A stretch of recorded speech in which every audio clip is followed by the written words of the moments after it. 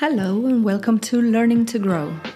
I am your host, Barbara Rubio, and over the last 15 years, I've been an educator, trainer, and coach, specializing in relationships and identity. I help people discover their true identity, move forwards in life in spite of existing trauma, and live fulfilling lives. In this podcast, I share resources and life experiences that have shaped me into who I am today, as well as research and information from experts in their fields to help you learn and grow. And now, let's dive into today's episode. Hello everyone, Happy New Year! Welcome to our first episode of 2021.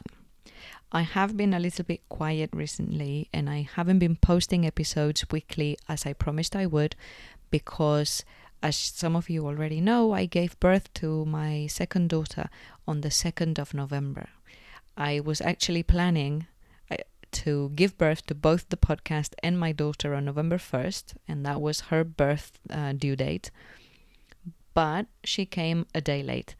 And although I thought that I would recover quite quickly and that I would be very able to manage my toddler and my newborn baby with the help of my husband and my family, and that I'd be ready to come back to work with no issues whatsoever, it has actually been a bit of a struggle. And I made the decision to actually have a little break from making the podcast episodes so regularly, just so that I could focus on my newborn baby girl. And now she's 2 months old and she's grown very fast. She's ever so cute. And I feel like I'm ready to continue recording and bringing out things for you guys to continue to enjoy. So hopefully this is the very first episode of 2021, but one of many more to come. And today, to celebrate, I have a really special guest to introduce to you. Her name is Jess Ramsey. She's the president and founder of Jess Ramsey Coaching. And as a learning facilitator and relationship coach, she helps couples get out of Stucksville, I love that, and reclaim the joy-filled, passionate relationships they thought they were getting when they said, I do. She knows that juggling full professional lives, children, and other adult responsibilities can sandbag relationships, but she also believes that it doesn't have to. She helps people see how to make their partnerships a source of joy again by teaching them research-based strategies to strengthen their emotional connection and reduce unsolved conflict.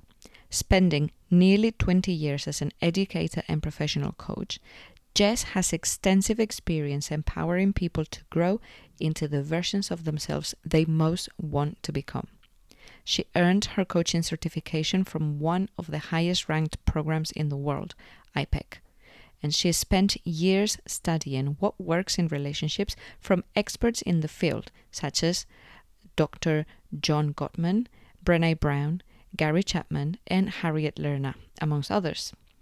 When not coaching or teaching, you might find Jess walking in the woods with her surly Australian Shepherd puppy, or painting rocks with her partner Jason and his precocious 6-year-old daughter. And now, without further ado, let's enjoy my conversation with Jess Ramsey. Hi Jess, thank you so much for being here with me today. Hi Barbara, thanks for having me. It's a real pleasure to have another relationship coach.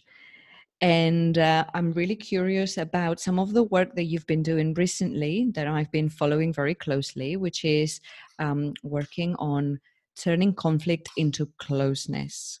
And I would like for you to really explain that in detail. But before we go into that, and we know you're a relationship coach, would you mind telling us a little bit about your personal story, who you are, how you got into the work you do? Mm-hmm. Yeah, great question. So my parents split up when I was 15 years old, and it sort of hit me like a freight train. I didn't really see that they were having issues. Oh, wow. And as a teenager, it just sort of blew my world apart. And so in my early 20s, I sort of had this idea in my head, I'm never going to do that. I'm never going to allow myself to do that. And so I sort of believed in the fairy tale idea of once you find the one, you'll know it's the one. And the relationship will just last once you find that person. And so I met the person that I thought was the one as a graduate student. And he and I got married, and we spent 16 years together. And lo and behold, we got a divorce. And probably the last 5 or 6 years or so of the relationship, I was really working really hard to learn as much as I could about what works in relationships. I had attempted a number of times to try to get the two of us into therapy, not knowing anything about coaching at the time. And he was sort of dragging his feet about it.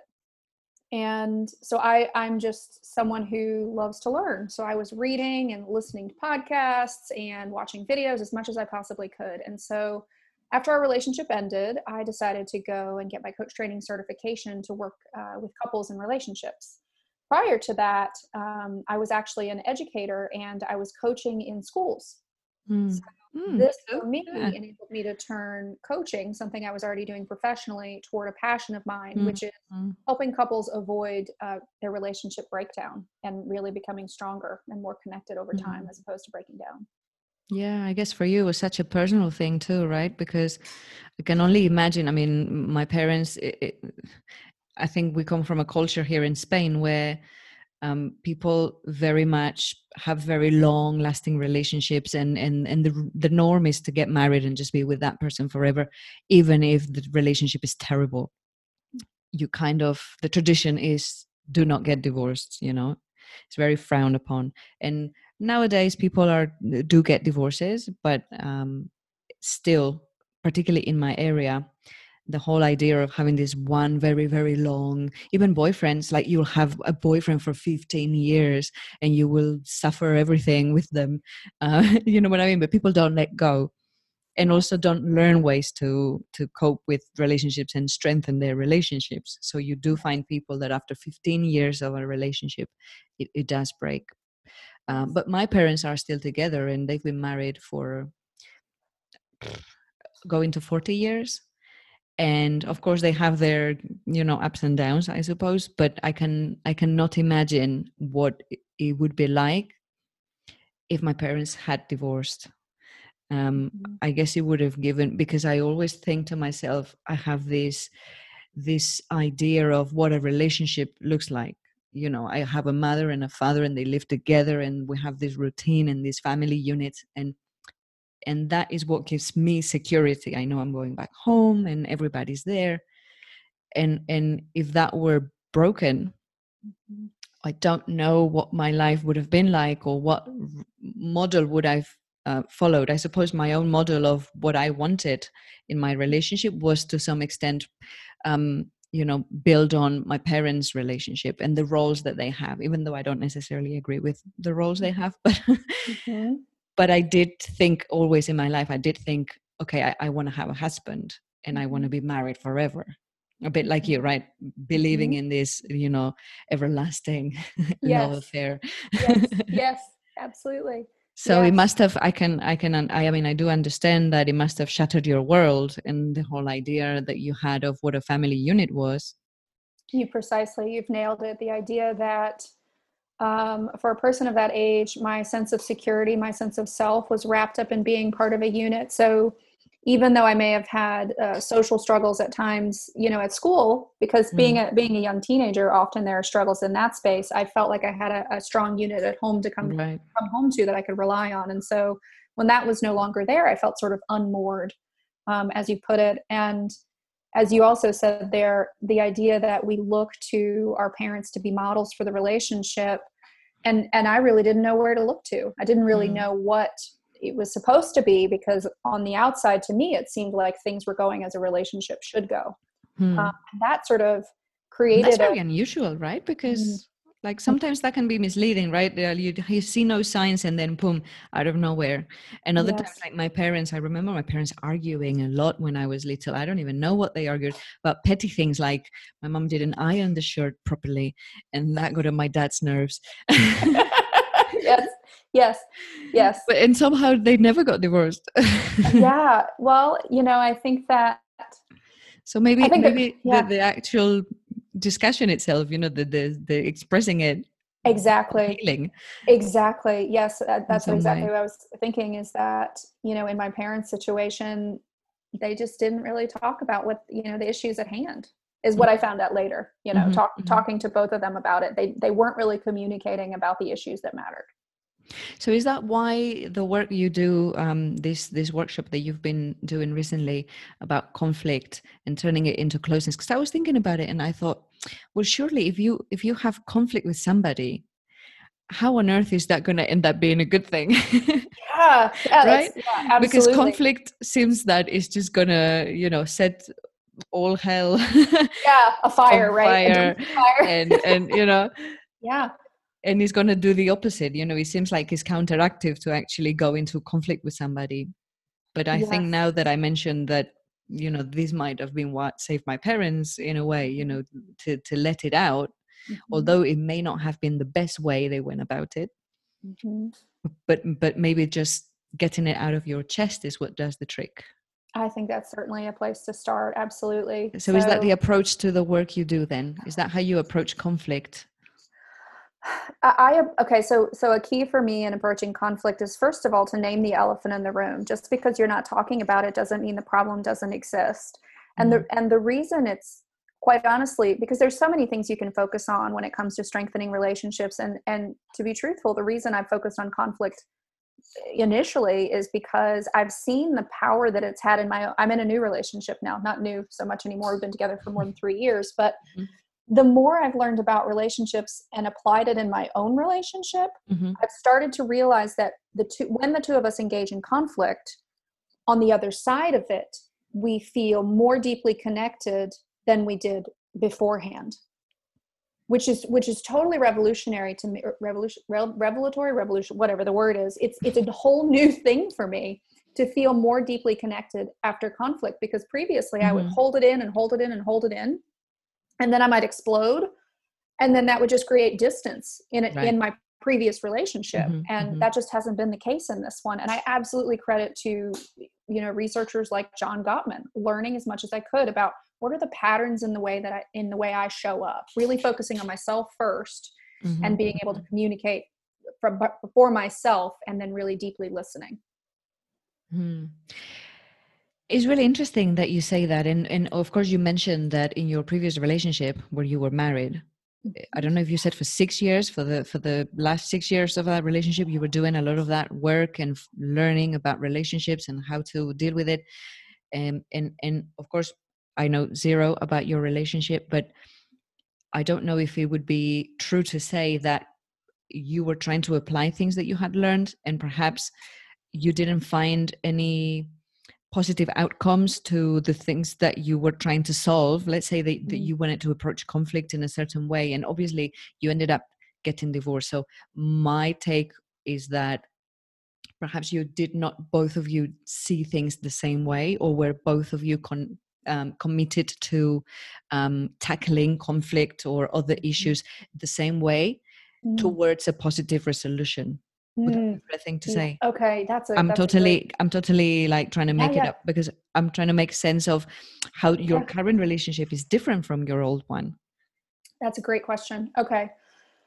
So I would not say that it's entirely because we had differing perspectives. So what something shifted for me. I reached a particular point at the end of my last relationship where I stopped being scared to say what was true for me, what I Hmm. was really experiencing. But the connection for us had been broken down for so long. He wasn't in a space to receive it, Right. and I was in an emotionally flooded state such that I wasn't able to communicate it in an effective way. Right. Post divorce, I was able to heal, and now when I speak about my wants or unmet needs, Mhm. I'm able to do so. Not always, obviously, I can certainly get triggered, but I'm able to Yeah. do so more clearly. Right. Right? I think because part of what I hear in your question is, sometimes people come to me and say, I want to work on the relationship, but my partner doesn't want to. Will it make a difference? And Hmm. I absolutely believe it can make a difference. That's what I was trying to get at, right? What Mhm. was your previous partner that committed, that aware, and is your current husband, oh, I mean, partner, um, also trying to, like, obviously because he knows the work you do now, right? So is he aware and is he committed to tackling issues or anything in your relationship the same way that you are? He is, because he's also divorced. Right. He is. Yes. So I suppose you've had similar journeys in a way. And because I think it is as much, as you say, it's about awareness, but I think that a lot of that awareness comes from your personal experience, and you can read about it, you can have therapists tell you things, but until you have gone through certain experiences and you are ready, yes, right, ready to admit things to yourself, perhaps mistakes, to really look at how, as you put it, how you show up in that relationship, something that we don't all do. Most times we just operate on autopilot, and we're not really taking the time to evaluate, what am I doing? Why am I saying this? Yes. Right? Absolutely. But getting to that point takes a lot. And Absolutely. often at the cost of relationships, whether it's Yes. personal romantic relationships or perhaps at work. We're not always aware, and we're not always ready for that awareness. Spot on. I did not realize how unaware I was until I started learning more about my emotional heritage and the impact that it's had on how I show up in, as you put it, not just my personal relationships, but also my professional relationships. And awareness is power, because it gives you a greater understanding of why you live your life or show up the way you do in conversation. And then you can choose what you want to do moving forward. Exactly. Yeah. Awareness is power, and awareness is the best tool, really. It allows you to change who you are, to reinvent yourself, to redeem yourself for anything that you may have done in the past. Yes. But you used the term right now. You said emotional heritage. Could you explain what emotional heritage is? Yes, I would love to claim that as my own, but it is, again, John Gottman. He's known here in the States as the relationship, I don't know if guru is the right word, but he's been researching marriage and relationship for 40 plus years. And he had something he called the Love Lab, where he had couples come in and he observed them to really try to break down and determine what is it that keeps couples together, and what is it that splits them apart. And he can, with some sort of crazy accuracy, determine whether a couple will stay together or not within just a matter of minutes, whether they will stay married or divorce. So at any rate, the emotional heritage is basically an assessment tool that allows you to determine how emotion was handled in your family of origin when you were a child, and how that impacts your current relationship. So for example, some of the questions are around how emotion was expressed in your household. So was it frequent for people to express sadness? And if so, how was it handled? Was it acknowledged and received in a certain way, or was it ignored? Same thing with anger. Some of the questions deal with how affection happened in a household. Were parents affectionate with each other, or parents affectionate with children? So essentially the assessment gives us information about what we learned in our first families about what it means to be emotionally connected.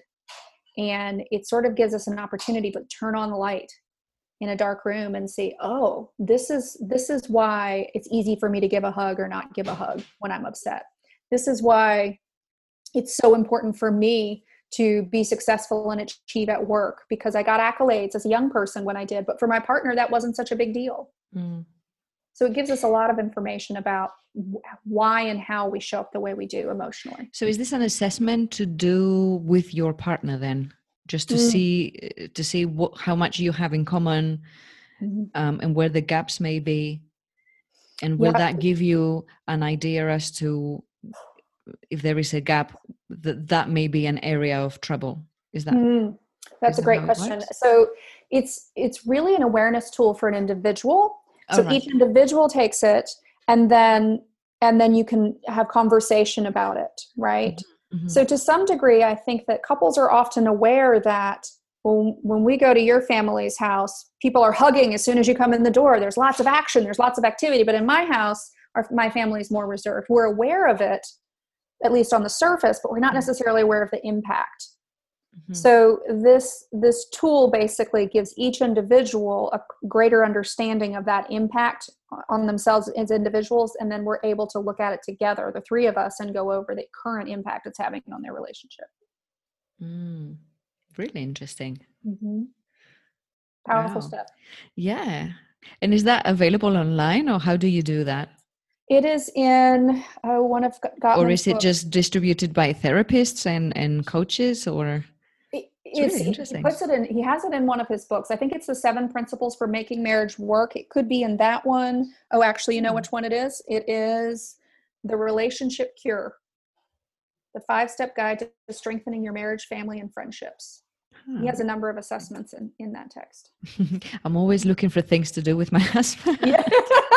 And compare. Yes, absolutely. I think we have done our own version of it by just comparing, I mean, obviously we didn't know about it or anything, but I think, and I'm sure everyone in a couple does this, you do compare notes on, how were you brought up and how did your parents tackle, I don't know, the topic of sex or religion or I don't know, punishment as a child or things like that. And I think that really helps you understand how each of you individually have gone, whatever you have gone through, and how it shapes the person that you are, because you may end up being exactly a replica of how your parents did things, or you turn out to be the complete opposite because you hated it. Yes, absolutely. Yeah. It's so interesting. Wow. Okay, so coming back to conflict and how to go about it and how we can turn conflict into closeness, we talked about self-awareness being the first step. Awareness of what triggers you and how you show up. And then I'm just trying to think, okay, a situation where let's say for instance my dad, and how my mom wasn't ironing properly.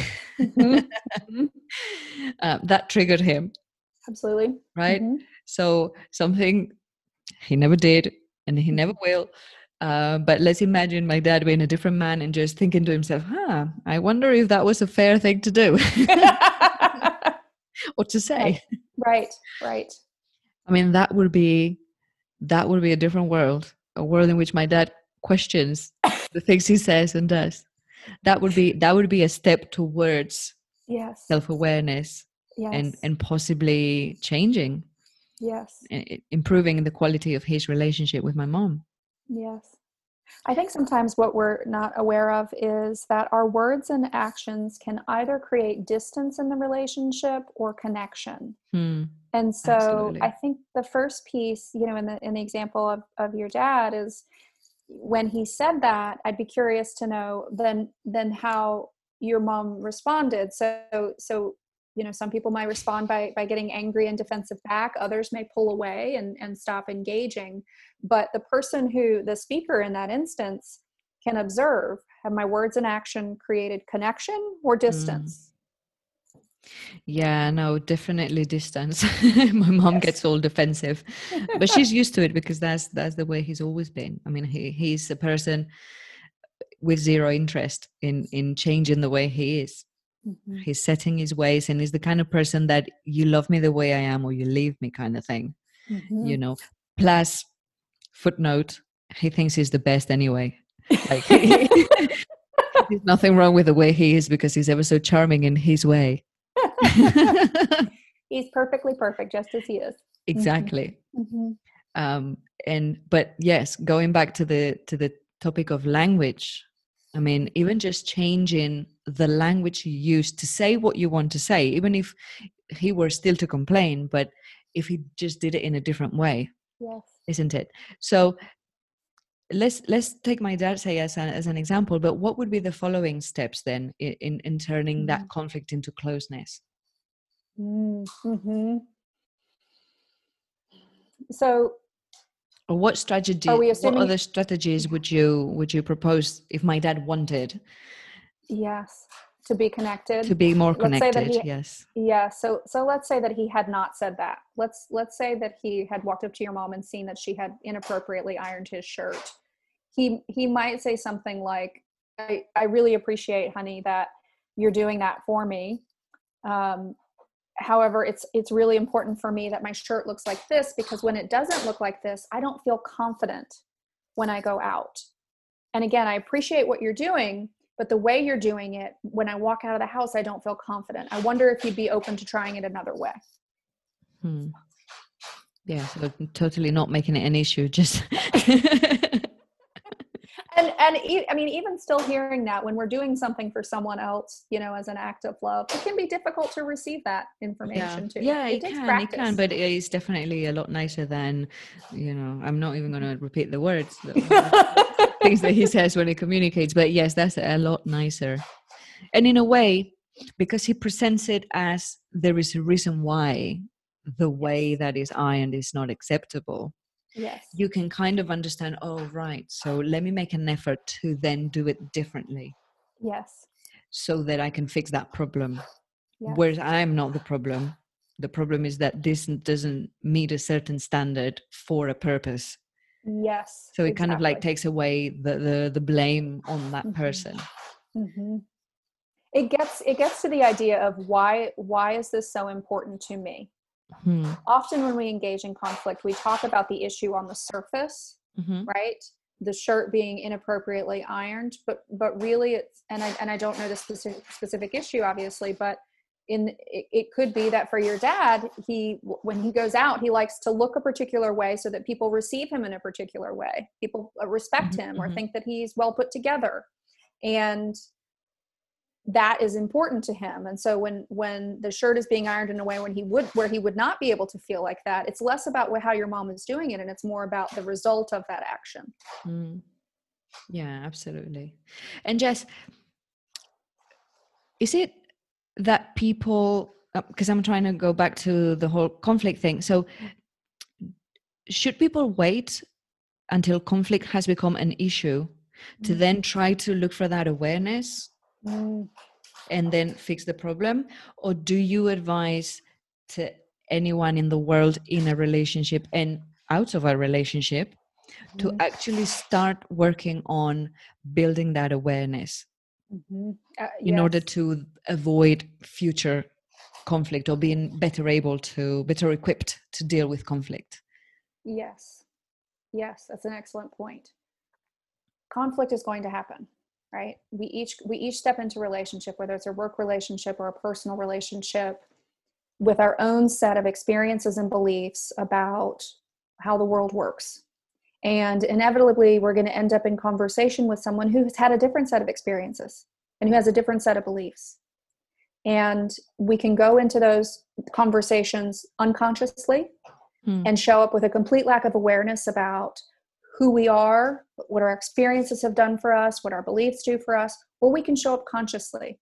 And when each person shows up in conversation consciously, there's a much greater likelihood of connection as opposed to disconnection.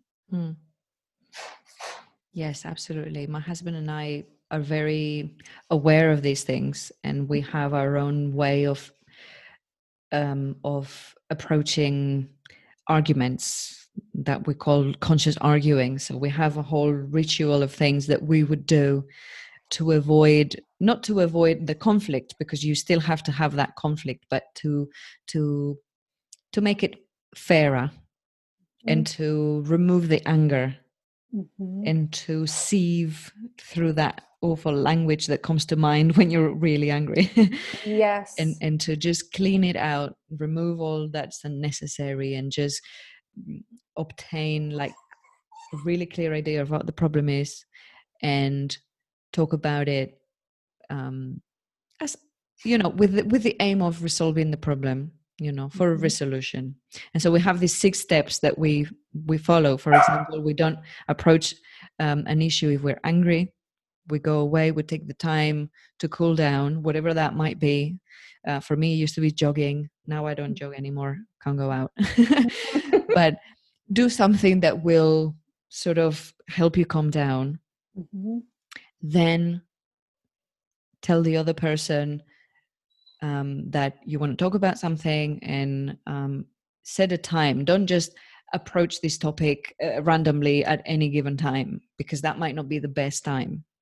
So make sure that you find a time that is suitable for both of you, whether you're both free, you've got nothing else to do. Create a nice environment that is relaxing, that's positive, and then use those important words like, you want to, even if you're in your head, your story was like, oh my God, he's always doing this, he's always doing that, blah, blah, blah. You want to remove the blame, and you want to say how you feel about it, as you gave the example from my dad, right? So I feel this, or when this happens, it makes me feel this way. And so you take responsibility for the way you feel, which at the same time helps you reflect on, is this fair? Am I just making, a whole mountain out of nothing? Or is this a valid point? In which case he will know how it makes me feel. And then we talk about it, and then we say, how can we not repeat this in the future? How can we fix this problem? Right? So that's our 6-step approach to having a conscious argument. First of all, bravo. The fact that that you guys have come up with this process. It has taken a few arguments. Yeah. But this is what I was going to say. So neither of us had this in mind before, and we just sort of learned it as we were in the relationship, because from the beginning we knew that we were both committed to making the relationship work.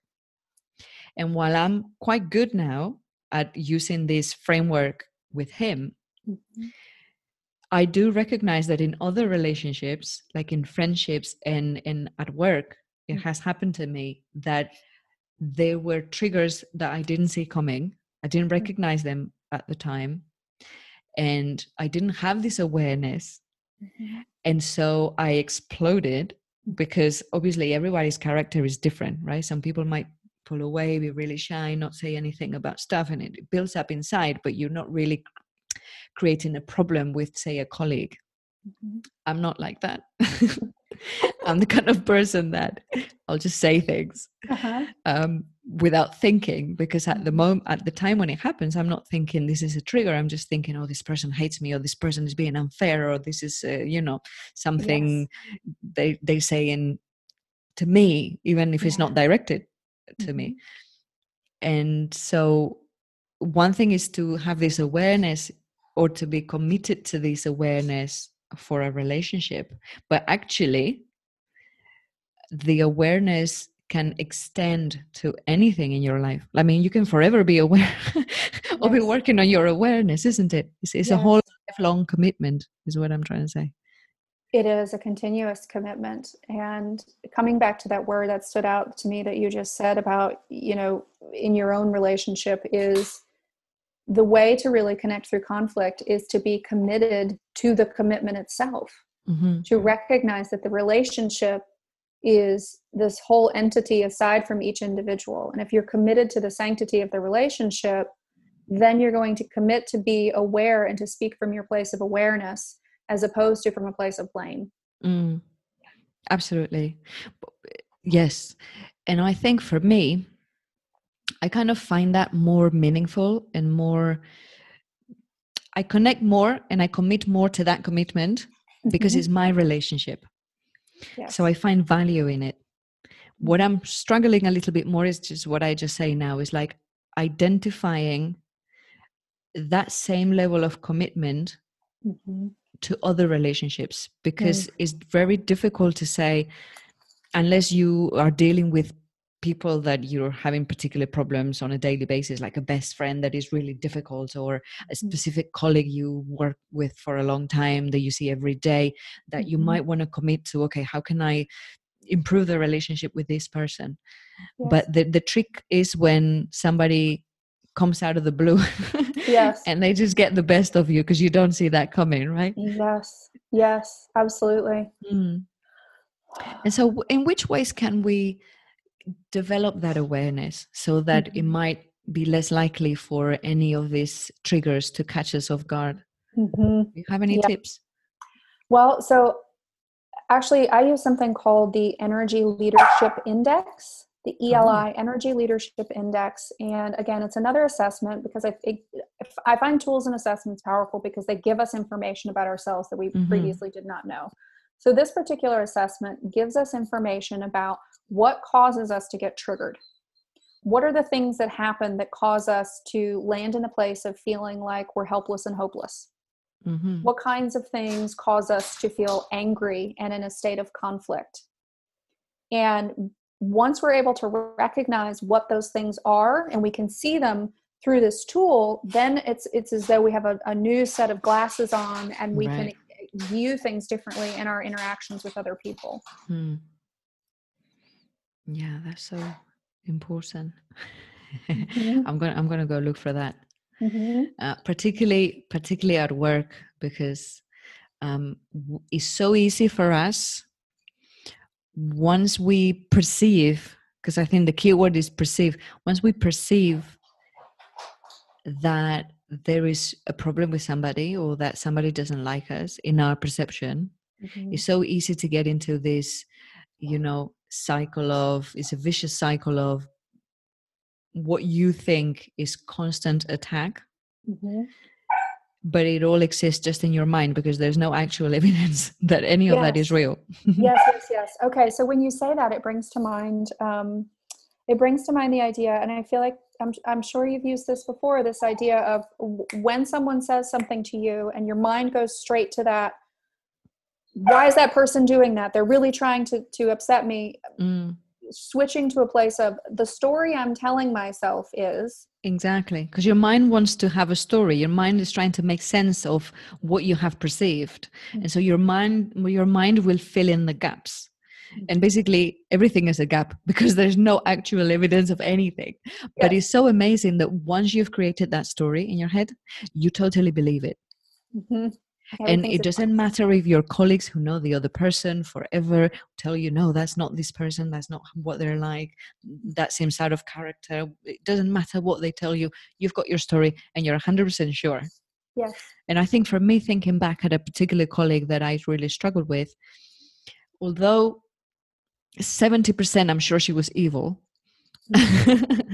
Which does happen, yes. It can happen. This is my gut instinct. But I'm not necessarily 70% sure that what I perceived to be a problem actually was a problem. Mm-hmm. But I think I built a story based on that gut feeling. And so I developed this whole idea of conflict, and actually things that this person did and said triggered me even more because of the story I had already in my head. So it felt, I don't know, 100 times worse than it could have felt. Yes. Going to work and dealing with this particular person, even having them in meetings, and you feel really small and they're like a big monster and whatever. But it was all in my mind. I mean, I'm still not sure to this day how much of that was actually coming from her and how much of that was just me reacting unaware, on the spot, from anger, I suppose. Yes. So it's really important to have tools like that one that you just mentioned, so that you can be aware of what triggers you. Yes. And you can do something about it. Even at work is the more important, actually, because even though we all think, oh yeah, I just want to be myself at work. No, you can't always be yourself, because sometimes being yourself, your unaware self, can get you into trouble. That's a really important distinction, right? A lot of people will say just that, I want to be myself. But when they're saying that, they're actually talking about what in energy leadership we would call your ego self or your unaware self. But when you're really conscious of where you are energetically, then you can show up differently, which means that the likelihood that you're telling stories in your brain about what other people are trying to do greatly diminishes. Yes, that is definitely something that I did learn, because as much as I'm committed to having a conscious life at all levels, it is really hard work, and you don't always do it. You're not always able to be Buddha walking around, being ever so conscious of everything, and situations do catch you off guard. And I think for me, the lesson I learned is that yes, I have to bring that consciousness into the way that I relate to my colleagues and that I show up at work, and not just because I also have a background in education. So I have worked with children, with adults, with people of different ages, and doing training and doing coaching and so on. And of course, you are aware and you want to be aware and conscious of the things that you do with your immediate customers and clients, but you don't always necessarily show up the same way with your colleagues or even with your superiors, right? You kind of expect, you have this arrogance about yourself that, you know, just like my dad, they have to love me the way I am because I'm a great practitioner, so I don't have to try anymore. Yes. Yes. You know, and so, as much as I hate to say it, because I do want to believe that, yeah, let's all just be who we are, but we haven't finished being who we are, because we are ever evolving and ever becoming.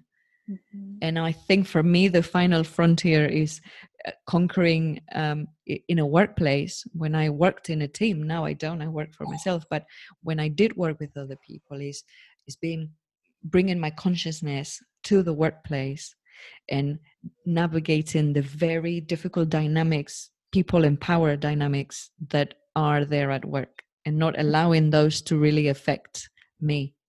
Yes. Yes. And that's just at the workplace, but I think in friendships there can also be power dynamics at place, and even in romantic relationships, very much. Yes, and in families too. And in families, yeah, right, between siblings and parents, and yeah. I mean, you can imagine at home with my dad. I mean, he thinks he's the best, so you can't tell him anything, you know. Like, obviously nobody knows anything, he knows everything. He does everything the best.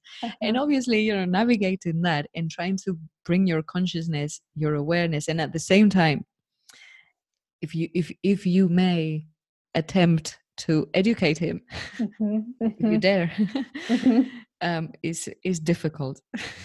It sounds like it would be really challenging. Yes. I don't envy you that task. I don't bother. Yes. There is a point where you can just walk away.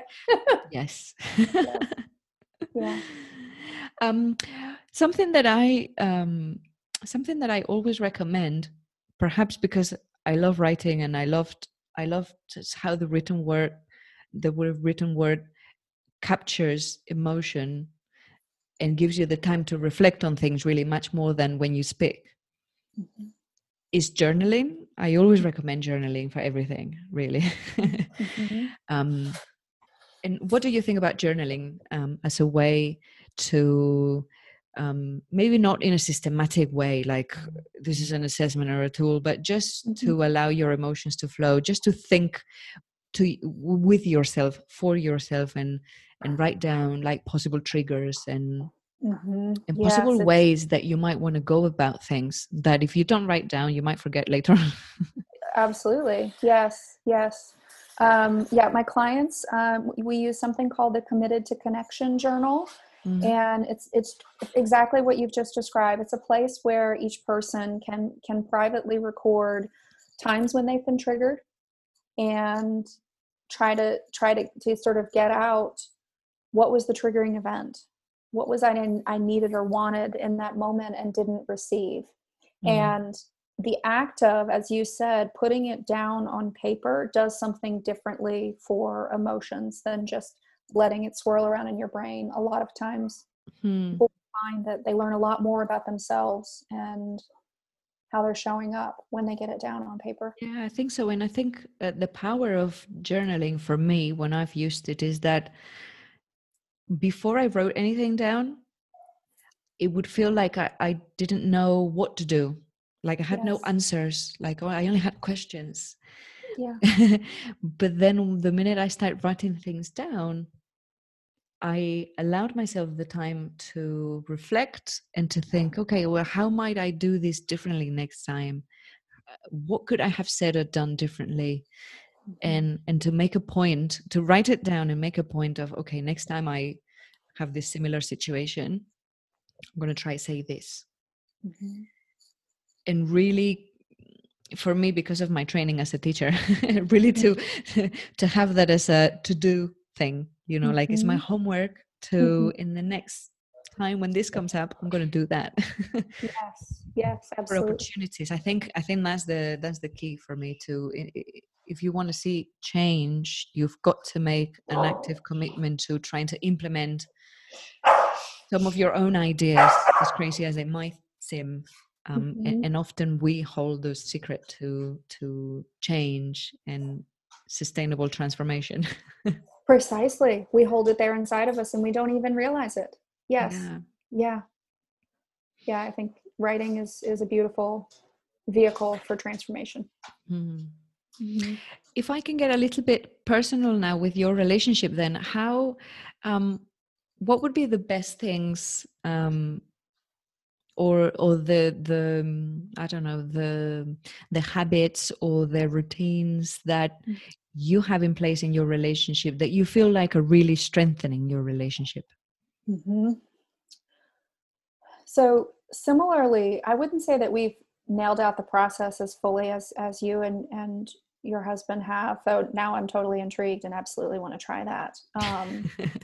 One thing that we do have in place is something I call zones of connection. And essentially the way it works is it's a way for us to communicate how emotionally available we are to connect at any given time. Right. And it's so very much like a stoplight.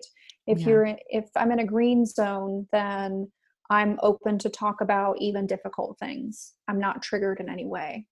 If I'm in a yellow zone, I might be open to talking, but there's a possibility that I won't be as open to hearing what you have to say because I've got a little more skin in the game. If I'm in the red zone, I'm so triggered that the conversation really won't move forward, no matter how much you want to have conversation. And that works for all of us in our household. We found it's much easier to say, instead of blowing one's top, it's much easier to sort of check in and say, I'm in the red zone right now, and I just need to take the dog for a walk, or I just want to go read my book, or I want to go scream into a pillow, whatever it is, to release the tenseness. We allow ourselves the space to do that. That's one. And very much like what you described earlier, we make it a priority to come back to whatever the issue is, right? So if one or the other says, I'm in the red zone, we know we're coming back to that conversation. When both of us are in a headspace, we're able to communicate more consciously, and we absolutely choose a time and place that feels supportive for both of us, as opposed to being one or the other in an adversarial position. I love the actual, you have a phrase for it, that I'm in the red zone. I love that. I mean, when you were describing it, before you mentioned the word, I was picturing like at school when you have, you want to track how well children are behaving, and you've got this, I don't know what you guys have in the US, but we used to have like you're on Earth, and then if you behave really well, you go up into the sky and you're in the clouds. And then if you behave really well, you can go further up into the stars and then to the sun. Yeah. And I was thinking, does she have something on her fridge or on the wall that she could just like put a sticker on it and go, I'm in the red zone? Well, it started with my partner's 6-year-old daughter. We share custody of her, and she was coming in, and I could tell she'd come in and she'd feel really emotionally triggered. And because the words that were coming out of her mouth and the way that she was communicating with us indicated that she was upset. And so she's 6. So she's learning about emotions and how we express them. And so it really started with a piece of paper and some colored pencils. And so we talked about things that make her feel triggered, things that make her feel like she's in the red zone. And then we came up with ideas for what she could do when she felt like she was in the red zone. And so then we've done the same with all of us. And now I've carried it on to my clients. So I have clients using it now as well. Yeah, that's great. It's so nice that you're bringing that awareness to her as well, because I think children are probably the one group of people that suffer the most, because we don't really teach emotional education to children, and they just get flooded with all kinds of emotions that they just don't know how to handle. And it's so important.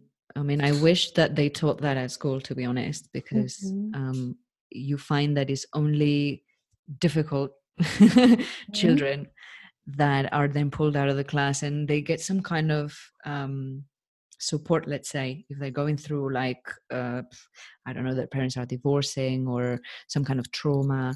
Those children are, by then it's a bit late, but they are then pulled away and from everybody else and taught strategies to cope with their emotions.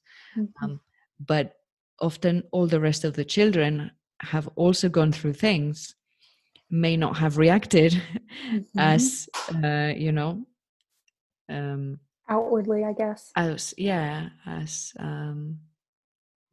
as I don't know what the word I'm looking for is, radically as those other children, and therefore their emotional needs are not met.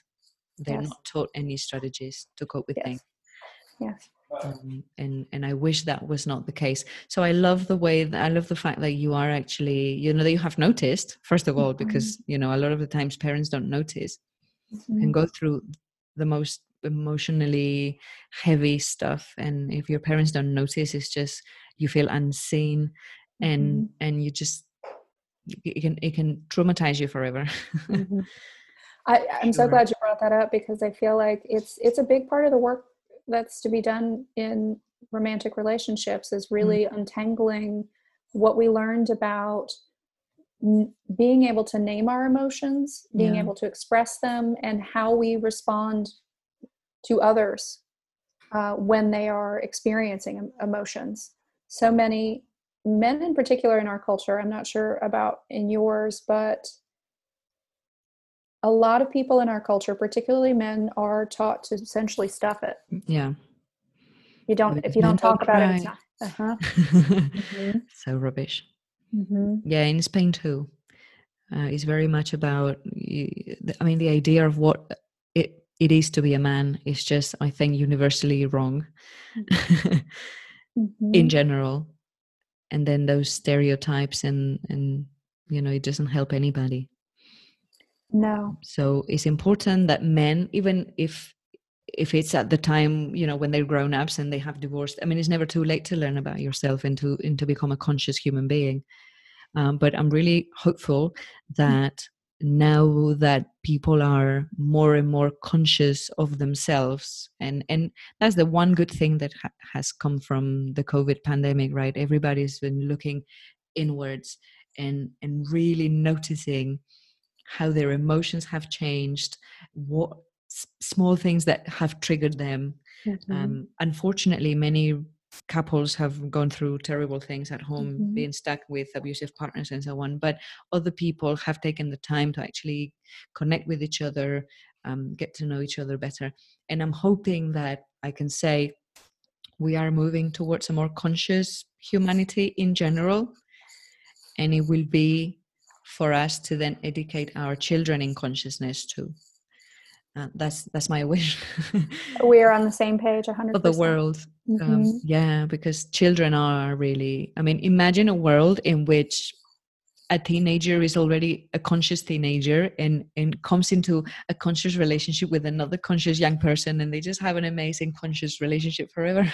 Yeah. I mean, even if you are going to split up, you can split up in a conscious way too, without causing any harm, without being horrible about it. It doesn't mean that because you aim to have a conscious life, that your life will be perfect. Right? I think this is a misconception that, oh yeah, you know, so and so are so perfect and so conscious, why did they get divorced? Yeah, shit happens to everybody. Well, and in that idea too, is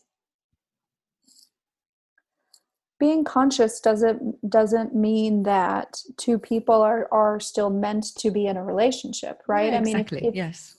It might just be part of a journey that you are growing together and then growing apart.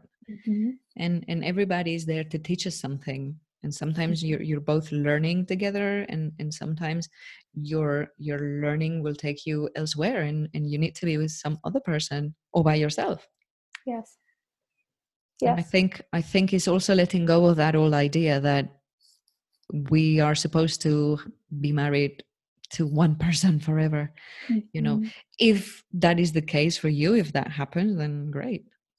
But I don't think we need to hold on to those ideas of shame around divorcing somebody, even if you have Yes. children. I Yes. don't think many people do stay in relationships because they think it's better for the children, and then they just end up not being the role model that they wanted, and then they end up traumatizing those children too, because you grow up with, you know, having seen your mom perhaps being abused, or her not following her dreams and sacrificing her happiness, and you feel guilty, or whatever the situation may be that we see in movies all the time. And maybe we know somebody who's going through something like that. Mm-hmm. And so I think as we move forward in consciousness in our lives, we will eventually accept alternative ways of relating to one another. Yes. Yes, I agree. Hmm. Mm-hmm. And perhaps in thinking that way, now when you think back at your parents' divorce, and I don't know to what extent that traumatized you, but do you find yourself thinking about that divorce or understanding that divorce now differently than you did before? Absolutely. Absolutely. I think to myself, you know, you use the word shame a minute ago. I think people are ashamed to get divorced, but they're also ashamed to admit that their relationship is in struggle. Hmm. And I can't really honestly say which I think is worse. I mean, shame is shame. It's a really heavy burden to bear. But now looking back at my parents' divorce, what I see is two people who could very much could have used support, an opportunity to talk to someone who could help them become more conscious of their own needs individually and their goals as a couple. Hmm. Yeah. And thinking about getting that help, and I'm trying to link it to that emotional heritage assessment. Mm-hmm. Do you think the way that your parents, and certainly I'm thinking of my parents too, and because, like I said, the way that I look at relationships and my model, if you wish, is my parents, and so I can imagine that for your parents, it was their parents, Yes. and perhaps the way that your father related to your mother was also based on his parents' models, and for your mom the same, and perhaps it was just two different worlds in a way, Yes. opposite ways of dealing with things. And maybe I mean, I don't know how long ago this was, or what generation they're from. Certainly for my parents, they didn't, you know, they're not too old, but it was never a thing for people to go to couples therapy. Mm-hmm. Do you know what I mean? It would be I like, do. Mm-hmm. that's a weird thing, we don't need couples therapy. Mm-hmm. Mm-hmm. Yeah, I mean, I would guess that our parents are probably about the same age, and I don't think that it was something that was done and talked about openly. And truth be told, I don't think it's actually talked about all that often now. Even I think now, more yeah. people talk about going to individually to a therapist, but many people don't talk about getting help for a relationship, because I think that the mistaken assumption is that something is wrong with you or something is wrong with the relationship, when really there are so many ways in which we try to strengthen other areas of our lives, right? I mean, when we want our car to work, we take it to a mechanic. When we want to feel like we're making financially sound decisions, we go to see a financial advisor. When we want to be fit, we see a personal trainer. All of those are areas where we make sure that things are working properly. But Yes, but why not our relationships, relationships? Definitely. Yeah. Before, I mean, it's always good to check in. Again, I mean, I think for us, we have both now in these relationships gone into our relationships knowing that we want the relationships to work. It's not necessarily the way that everybody has gone into their relationships. But I do think that relationship education is something that, not just for romantic relationships, but for all relationships in general, is again a big part of the curriculum that is just absent right now. Yeah.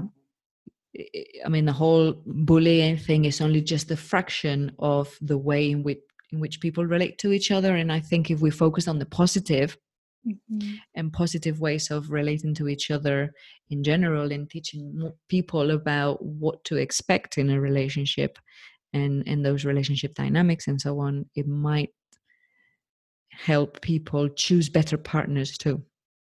Because often, as much as you might want to save the relationship, it doesn't necessarily mean that the partner that you have is the best person for you. I mean, I don't know in the case of your parents who got divorced, whether your dad then remarried and ended up in a happy marriage, or whether that was the case for your mom, in which case perhaps they just had married the wrong person for the wrong reasons. And it could be an arranged marriage in some countries. It could be that it was your childhood sweetheart that you were like so intoxicated with, but have zero else in common, or going for that relationship.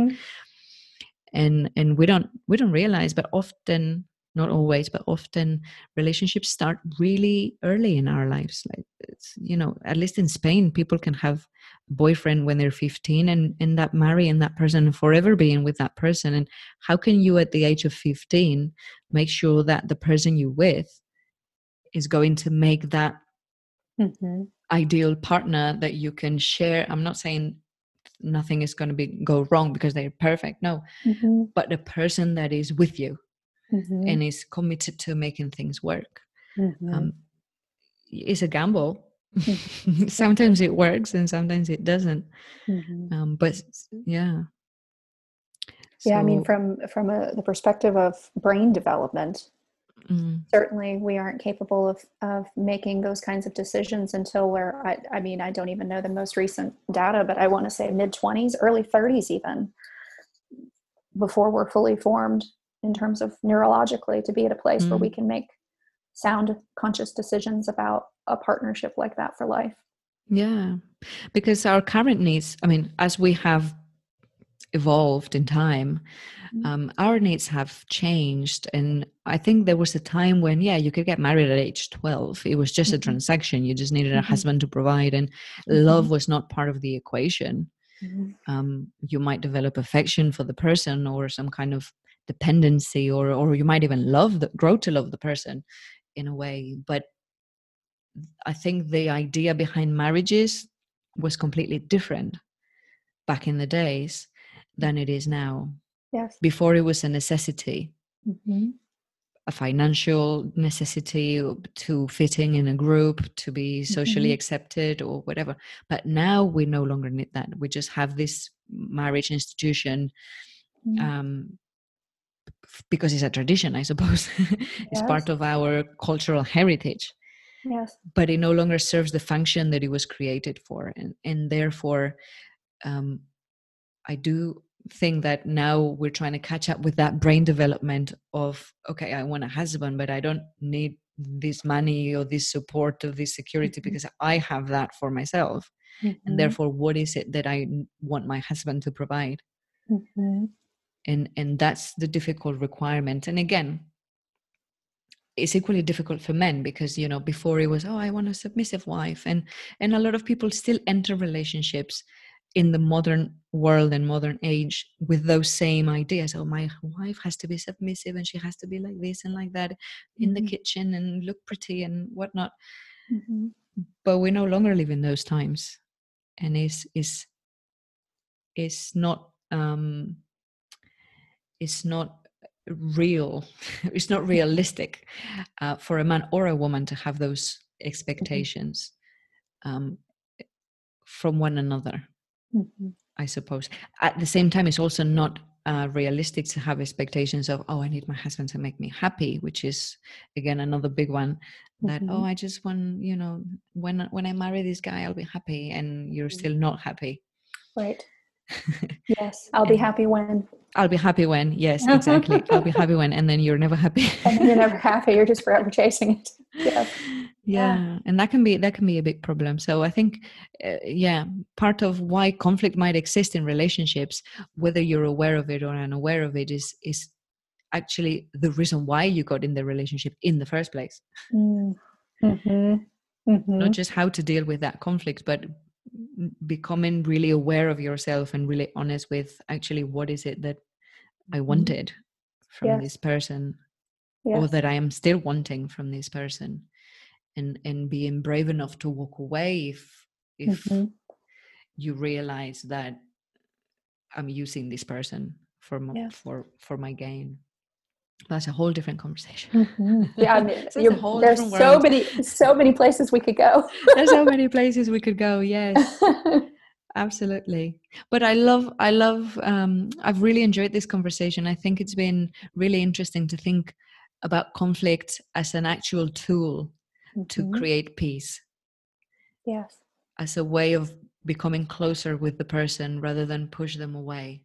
Yes. And for anyone listening to this podcast, I think it's a lot of food for thought, because I know from my own experience that I wasn't always aware of this, and that I was always very reactive to things, very quick to talk. Being my father's daughter, I always thought I was right.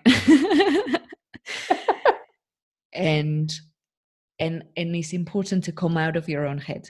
I think this is how when I think about being in a conscious relationship, I always think about, I need to come out of my own head. I need to observe what is going on in my head, but hold my tongue. I just need to watch the movie and then summarize all these 2 hours I've been going on about nonsense in my head, summarize it into one useful sentence. Yes. Just like you would do with a film. Yes. Summarize it. What was the plot? What was the ending? And do the same. And for me, this has been one of the biggest learning curves of my life, just learning to do that. Yes. And being able to really use it to have a conversation with myself rather than make it a conversation or an argument with the other person. Yes. So this is how I put it to the world. And my version is opposite in that I've learned to take the conversation that I avoid having and actually have it. And whether you are in your position holding on and reflecting before you're speaking, or I am reflecting and then having the courage to speak, both of those are ways to show up consciously and potentially connect. Yeah. Conflict. Sure. Yes, because not everybody reacts or behaves the same way, right? Yes. Yeah. It's interesting that you say that. There are situations where it took me over 20 years to be able to express my thoughts and feelings, but only in certain situations because of some trauma that I had around certain issues. But when it comes to my opinion and all that, I'm very hot-headed, proper Spanish, like spitting fire out of my mouth. And so many times when it comes to conflict, that's where I feel like, I can shoot, hurt people. Great image. Yeah, I don't recommend it, guys. Don't do that. That's not where we're going with this. We're learning to grow. So yes, absolutely. We have to acknowledge that, yes, everybody will come from their own experience, and either where they were avoiding conflict, that is good to actually have it consciously, and where you were just going for it, it's good to step back. Yes. And think about it. Absolutely. Yes. Well, Jess, thank you so much for being here. And I'm sure everybody has learned a lot already about some tools that we can use and, ways that we can think about how we approach conflict. I'm sure everybody's had their own stories in their head. How would I do this differently? Yes.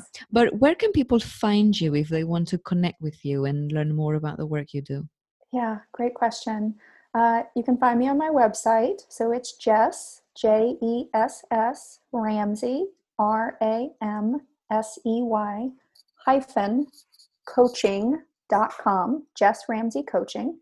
You can also just find me on Facebook, which is Jess Ramsey Coaching, or on Instagram. Same way. Perfect. Yes. So I recommend everybody, whether you're single or in a couple, if you're having trouble or you want to know more about dealing with conflict or any other thing related to relationship things, just get in touch with Jess. Thank you so much, Barbara. It's been a pleasure.